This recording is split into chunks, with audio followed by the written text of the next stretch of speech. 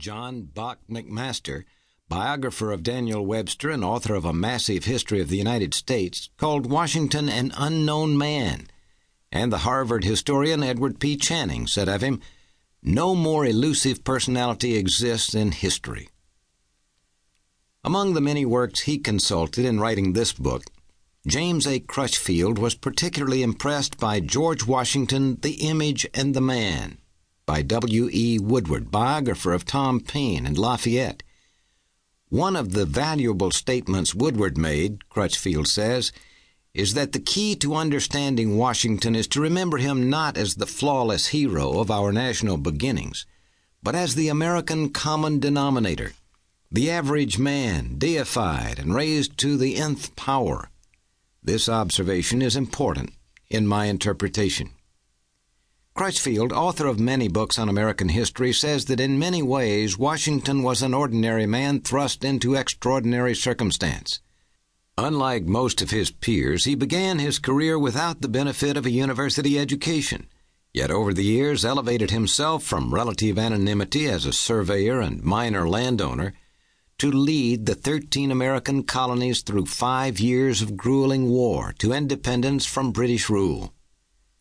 After his first great victories at Trenton and Princeton, Washington was elevated to the role of national hero, so revered by the end of the war that Crutchfield says some of his generals urged him to install himself as king over the loosely confederated Union, an idea he looked upon with abhorrence, calling the very thought painful.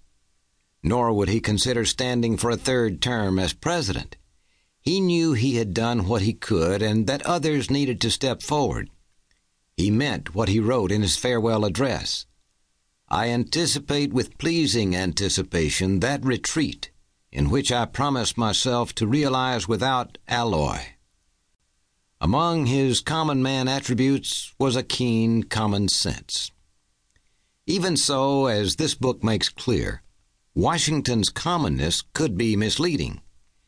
He was reticent, not much of a reader beyond the Bible and Alexander Pope's works, nor was he an eloquent speaker or easy conversationalist, but he possessed a quick mind, an eagerness to learn, and had what many said was an uncommonly majestic and commanding presence. These attributes ensured his comfort in any company, from geniuses like his Secretary of State Thomas Jefferson to aristocrats like the Marquis de Lafayette, perhaps his closest confidant during the war, foreign dignitaries, and common soldiers. Crutchfield's treatment of Washington the soldier, from his service as militia officer in the French and Indian War through his command of the Continental Army, is even-handed. With no schooling or experience in the art of war, as had such formidable contemporaries as Napoleon and the Duke of Wellington, the Virginian was never a great strategist or tactician. Instead, he grew along with his responsibilities, learned from his mistakes, and had as integral to his character the patience and doggedness required for victory. He held his ragtag army together against all odds, sought battle at Long Island, Princeton, Brandywine, and Yorktown, but was not afraid to withdraw from the field when necessary to regroup and fight another day. Above all, he had foresight, the ability to see that there would be a time of peace after a time of revolution, and to ponder on the problems of the nation in larger terms than the day's battle. Later, Washington's ability to see the bigger picture served him well, the author says.